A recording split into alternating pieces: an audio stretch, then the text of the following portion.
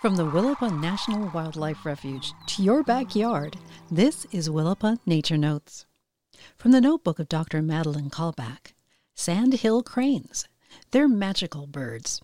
When courting, they dance together, and after the breeding season, they remain a family as they migrate to their wintering grounds. Juveniles, called colts, and their parents stick together for the season, and often for as long as 9 or 10 months. Sandhill cranes mate for life, and they stay together for 20 years or more, and once established are always together. Sandhill cranes are large, tall, stately-looking birds. Their necks are long and their wings are broad.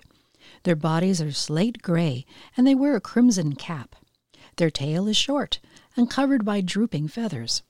The sandhill crane is about the same size as the great blue heron, but appears much bulkier. When they call, their loud bugle can be heard from a long distance away. The tone of the bugle is rich, low, and so loud that it often gives their location away.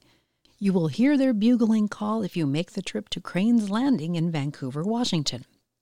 The Columbia Land Trust specifically farms the property called Cranes Landing in Vancouver, Washington, so that the sandhill cranes have a habitat to return to every fall in the Vancouver Lake Lowlands.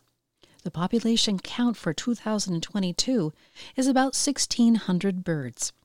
In addition to the cranes, there are thousands of snow geese and hundreds of Canada geese and cackling geese also feeding and resting in the grain fields of Cranes Landing.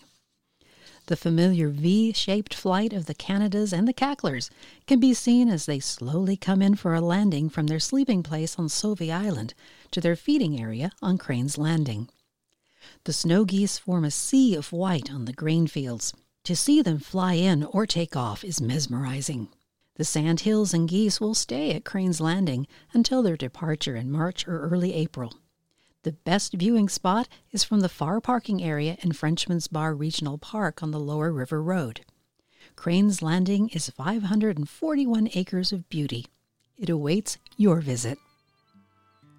Willapa Nature Notes is a production of the Friends of the Willapa National Wildlife Refuge. And until next time, enjoy the outdoors. It's in our nature.